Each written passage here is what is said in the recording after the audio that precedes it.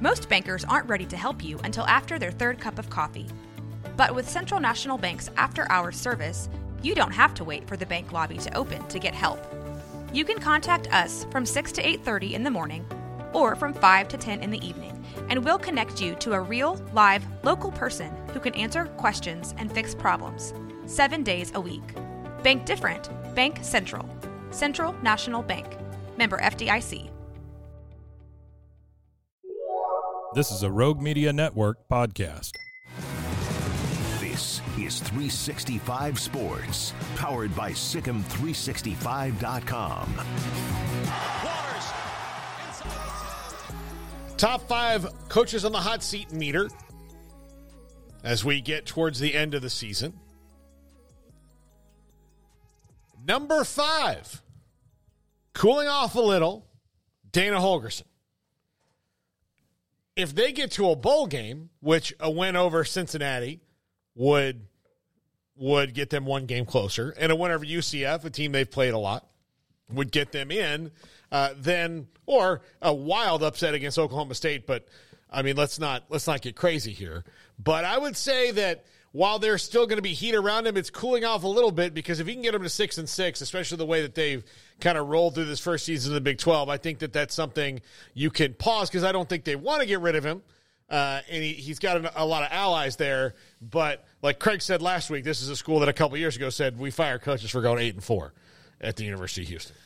Yeah, I mean, they're still a game under 500, so, I mean, great they beat Baylor, but I think it took all of 15 minutes watching that game to realize that wasn't some grand accomplishment. Now, it will be in the record books. They went into Waco, they beat a Big 12 mainstay in their first year, and it'll all look a lot better than it actually was in reality. But, yeah, I mean, they got that win. They got very fortunate to beat West Virginia on a Hail Mary, and those are their 2 Big 12 wins. So, besides that, you've beaten Sam, who stinks, and you've beaten UTSA in the opener by a field goal. So I'm not, super optimistic about where they are. If they get to a bowl game, though, then, yeah, I think that's a great accomplishment given where they started off.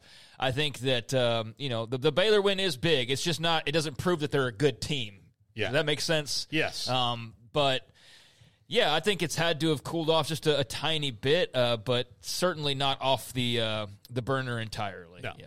Number 4, still warm, but Sam Pittman got the win over Florida. That's got to maybe show some kind of maybe buoys a little bit. I just think that this doesn't change the fact that Arkansas is just kind of there, because if you really look at it right now, Florida is just kind of there, and they're not the Urban Meyer Florida or the Steve Spurrier Florida. They're not even the Dan Mullen Florida right now.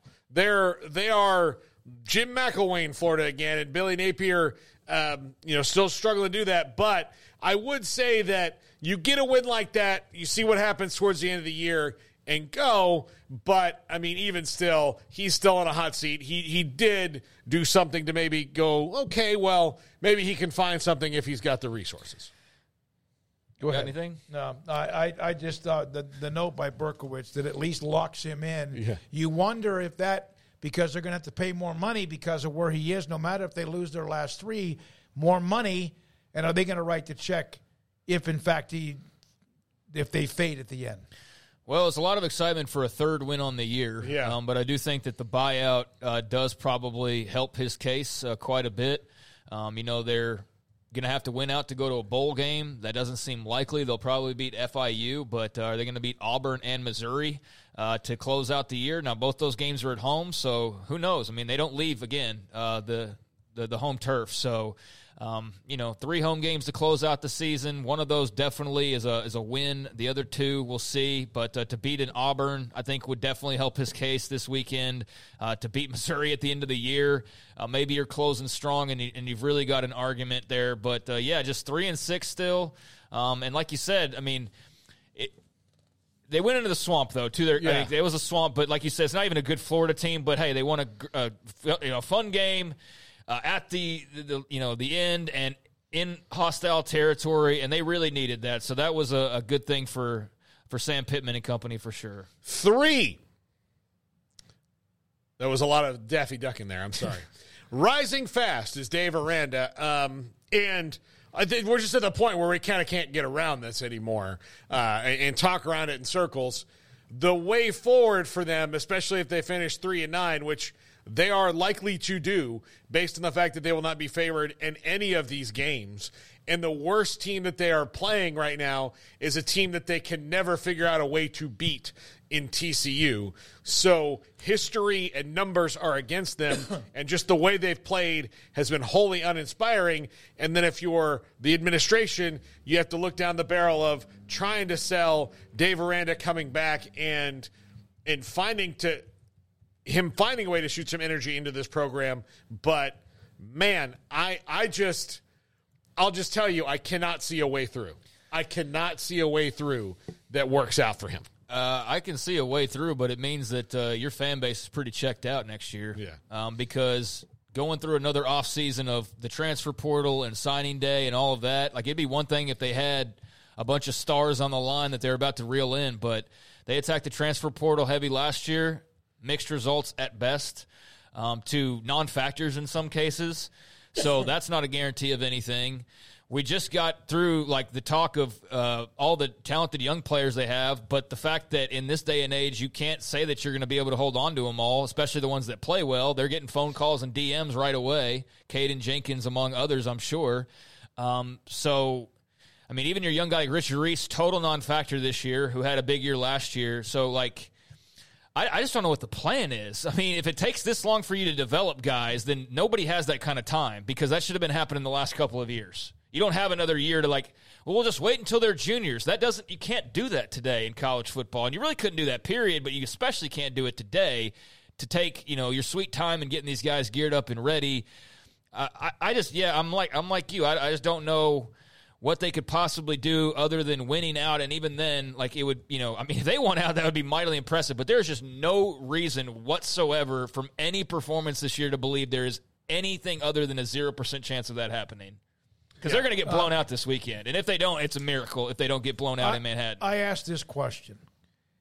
He knows. He even brought it up himself before I did about the storm around his name. They signed him an extension in 2021. Did anybody bitch about that? No.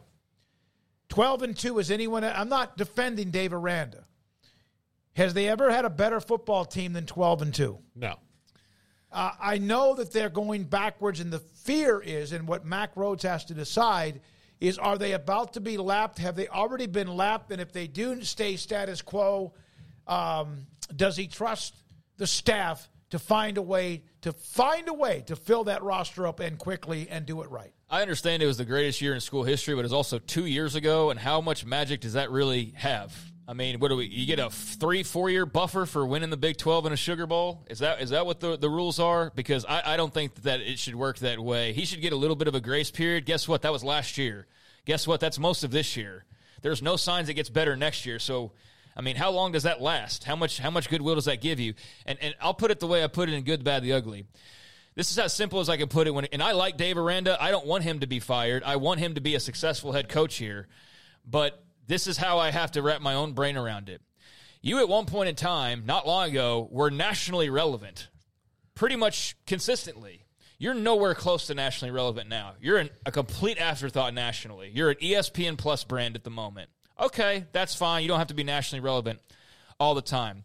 You're an afterthought and not relevant in the Big 12, where at least every year you are somewhat competitive. The only reason you're not at the bottom is because there's new schools that are brand new to the league who are adjusting, like Cincinnati and UCF.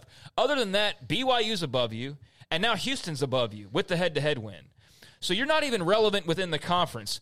Okay, that's fine. Let's brush that up. How about the state of frickin' Texas? You've lost to Texas State at home. You've lost to Texas at home. You've lost to Texas Tech at home. You've lost to freaking Houston at home. And you're probably not going to beat TCU because you never do.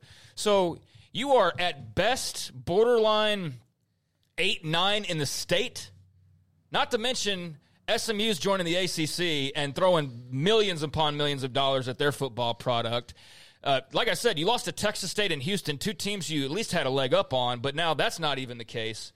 So That's as damn as I can make it sound. You're not even relevant within your own state at this point in time. So that to me is something that dawned on me thinking about it yesterday, and I hate that it's got to that point, but that's as clear as I can make it of the problem they find themselves in right now. Well, you need to be on the judge and jury then, because you wrapped it up pretty well. And again, if he was the prosecuting attorney, and I got up and I was I guess we like him. I guess that my deal is I hate to see. I hate to see people fired. Oh, me too. Let me say something. I hate to see people fired, and everybody does. And I know that coaching business, that's part of it. And he mentioned today twice, he knows that this is a business. And, man, from 12-2, a genius to the Jedi. Well, at that time in that season, what I heard during that season is when he took Matt Rule's players and made them better and found better fits for them and got them in even more opportunities to play well. Even though Rule's last year, they were pretty good. In 21, that's what I heard. Now it is he won with Matt Rule's players. And that's probably very true, too. And so it's just amazing how things can change. And that's why what I don't understand, and at some point, if there is a change, question for Mack Rhoades might be, why did you extend him? Because you were worried about him leaving for USC? Were you worried about him leaving for Wisconsin or Oklahoma or elsewhere? And that is that nuclear arms race, not with facilities, but coaching salaries. And how they've gotten out of control in these extensions. And, man, you wonder sometimes how many people – there's going to be somebody that, whether it's Leipold or Kleiman, they've already signed extensions, and they're both really good. Somebody else is going to get extension. And it's just like you almost are competing against yourself. But in that case, you had competition. Not almost. In almost every instance, but in that year, the fear was he could bolt. And if he would have bolted and Mack Rhoades would have let him leave, and then they go 5-6 or 6-7 – Mack Rhoades is under a lot of heat, too. People would have lost their shit on him. Yeah, they would have. That's true. Number 2, ablaze. Dino Babers, the seat there at Syracuse, they're 0-5 in the ACC right now after starting out 4-0. And this has kind of been the year over and over and over and over again for Syracuse. Dino Babers has had some success. He's not having success at Syracuse now. He's a really good offensive coach. I'm not sure, what the future holds there, but right now, like Syracuse has been an afterthought in every conference they've been in football since Donovan McNabb and Marvin Harrison left, and they have these moments where it looks like they're kind of trending up, and then they fall back down again. Last year, it looked like they'd maybe turn the corner. This year, they start out 4-0, and they're 0-5 since then. And I don't think Dino Babers is going to make it out of upstate New York this year. Yeah, I don't think. I mean, I'm sure we're missing out on some guys that have made the NFL, but I don't think it's good when you're always having to cite players who have been retired for like several years at this point from the NFL. It's like, and they had Donovan McNabb. It's like he's been retired for 7 years from his pro career. So, I mean, I get it though, but that's kind of a sign. I mean, they made a bowl game last year, so there was that, but hard pressed to really polish it up too much when you're dead last in the conference. So. I mean, that's not a program I honestly spend a whole lot of time thinking about. It's Syracuse. And I'm sure they feel the same way, when Baylor's mentioned or Iowa State or, some Big 12 programs. But, he's been there a very long time at this point for a coach. And it's kind of is what it is at this point. You're hovering between 5, 6, and 7 wins basically most years. And right now they're right up against maybe winning 5 or 6 games again. So, it just feels like they're sort of paddling water at this point. All right, Paul. And number 1, the humanity, Jimbo Fisher. This is like, there's not like loud noise around this, which if I'm Jimbo Fisher, I'm actually concerned about, because before Dennis Francione and Kevin Sumlin got fired, Mike Sherman maybe not so much. This kind of, that situation kind of just petered out. But with particularly Dennis Francione and Kevin Sumlin, I could sit here if you found a quiet spot in Waco, if I turned and listened towards the south, you could hear people yelling about those guys and firing them. Not hearing that yet from like the big people at A&M, because again, his contract is so prodigious. But if they're going to pay him anyway, I think there's two schools of thought. One, you get rid of him and see what happens. And then there's the other ones like, oh, let's see how he does against Texas and Oklahoma.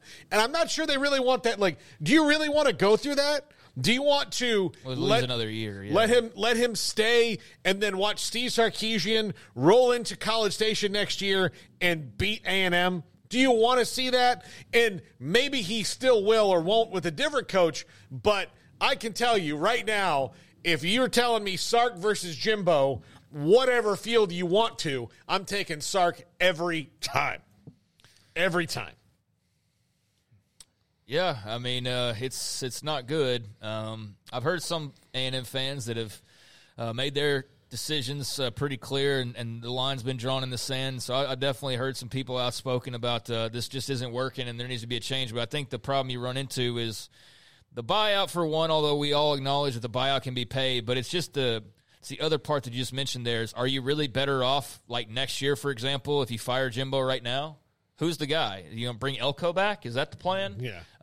You going to go money whip somebody else? I mean, who's even out there that's a great candidate at this point? You'll get Matt Campbell? Like, I don't know, because Jimbo was the big swing, so I don't know how many other big swings are really out there.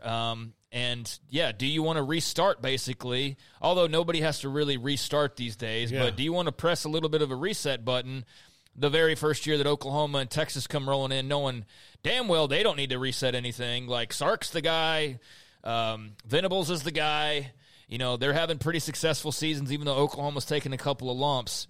Yeah, I don't know. Are you basically just throwing your hands up as far as next year goes with those new teams rolling in, or do you feel like, hey, he's been around a little while, that'll give us a slight advantage with them rolling in, and let's see what happens, next year. And if he loses to Texas, then boom, that's the final straw. Or if he loses to Oklahoma and Texas, that's the final straw. Yeah, I don't know.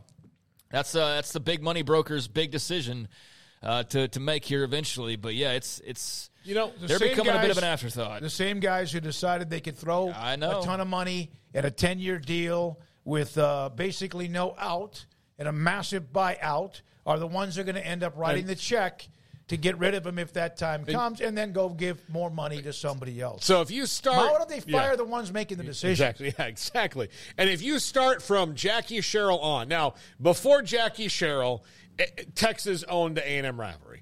But since Jackie Sherrill, plus the school has changed a lot. It used to be just an all-male military school. From Jackie Sherrill on for a while, A&M had finally, pulled even with Texas. And towards the end of the Southwest Conference, they were ahead of them for a little bit. But like everybody else that's been in the Southwest Conference of the Big 12, no one has been able to kill the dragon. They just put him to sleep for a little while and wait till he eats. And then... So they've got to figure out how they can keep that, and they're never going to kill the dragon, is my point. Yeah. They've got to figure out how to keep pace with them like they were doing before, but I do think they've got the wrong thing in their head of if we do this, we'll finally kill the dragon. You're not killing the dragon, man. No. Just try to keep pace. Well, I mean, between 2011, they had the Sugar Bowl with Sam, and there's been a couple of moments, but if you were going to do it, you had your opportunity over the last 10 years to do that. And nobody was able to finish it off. Baylor... looking like they were going to take. They're never going to jump Texas by any. No. But I mean, as far as discussion and whatnot, and then their scandal happens, and then it blows up, and then A&M has Johnny Football, and then we've seen how that's petered out with Sumlin and now Jimbo as well, and yeah, you're never going to kill that dragon, but they'd have the best opportunity to at least put up the best fight for it, and yeah, they got a big decision to make, man.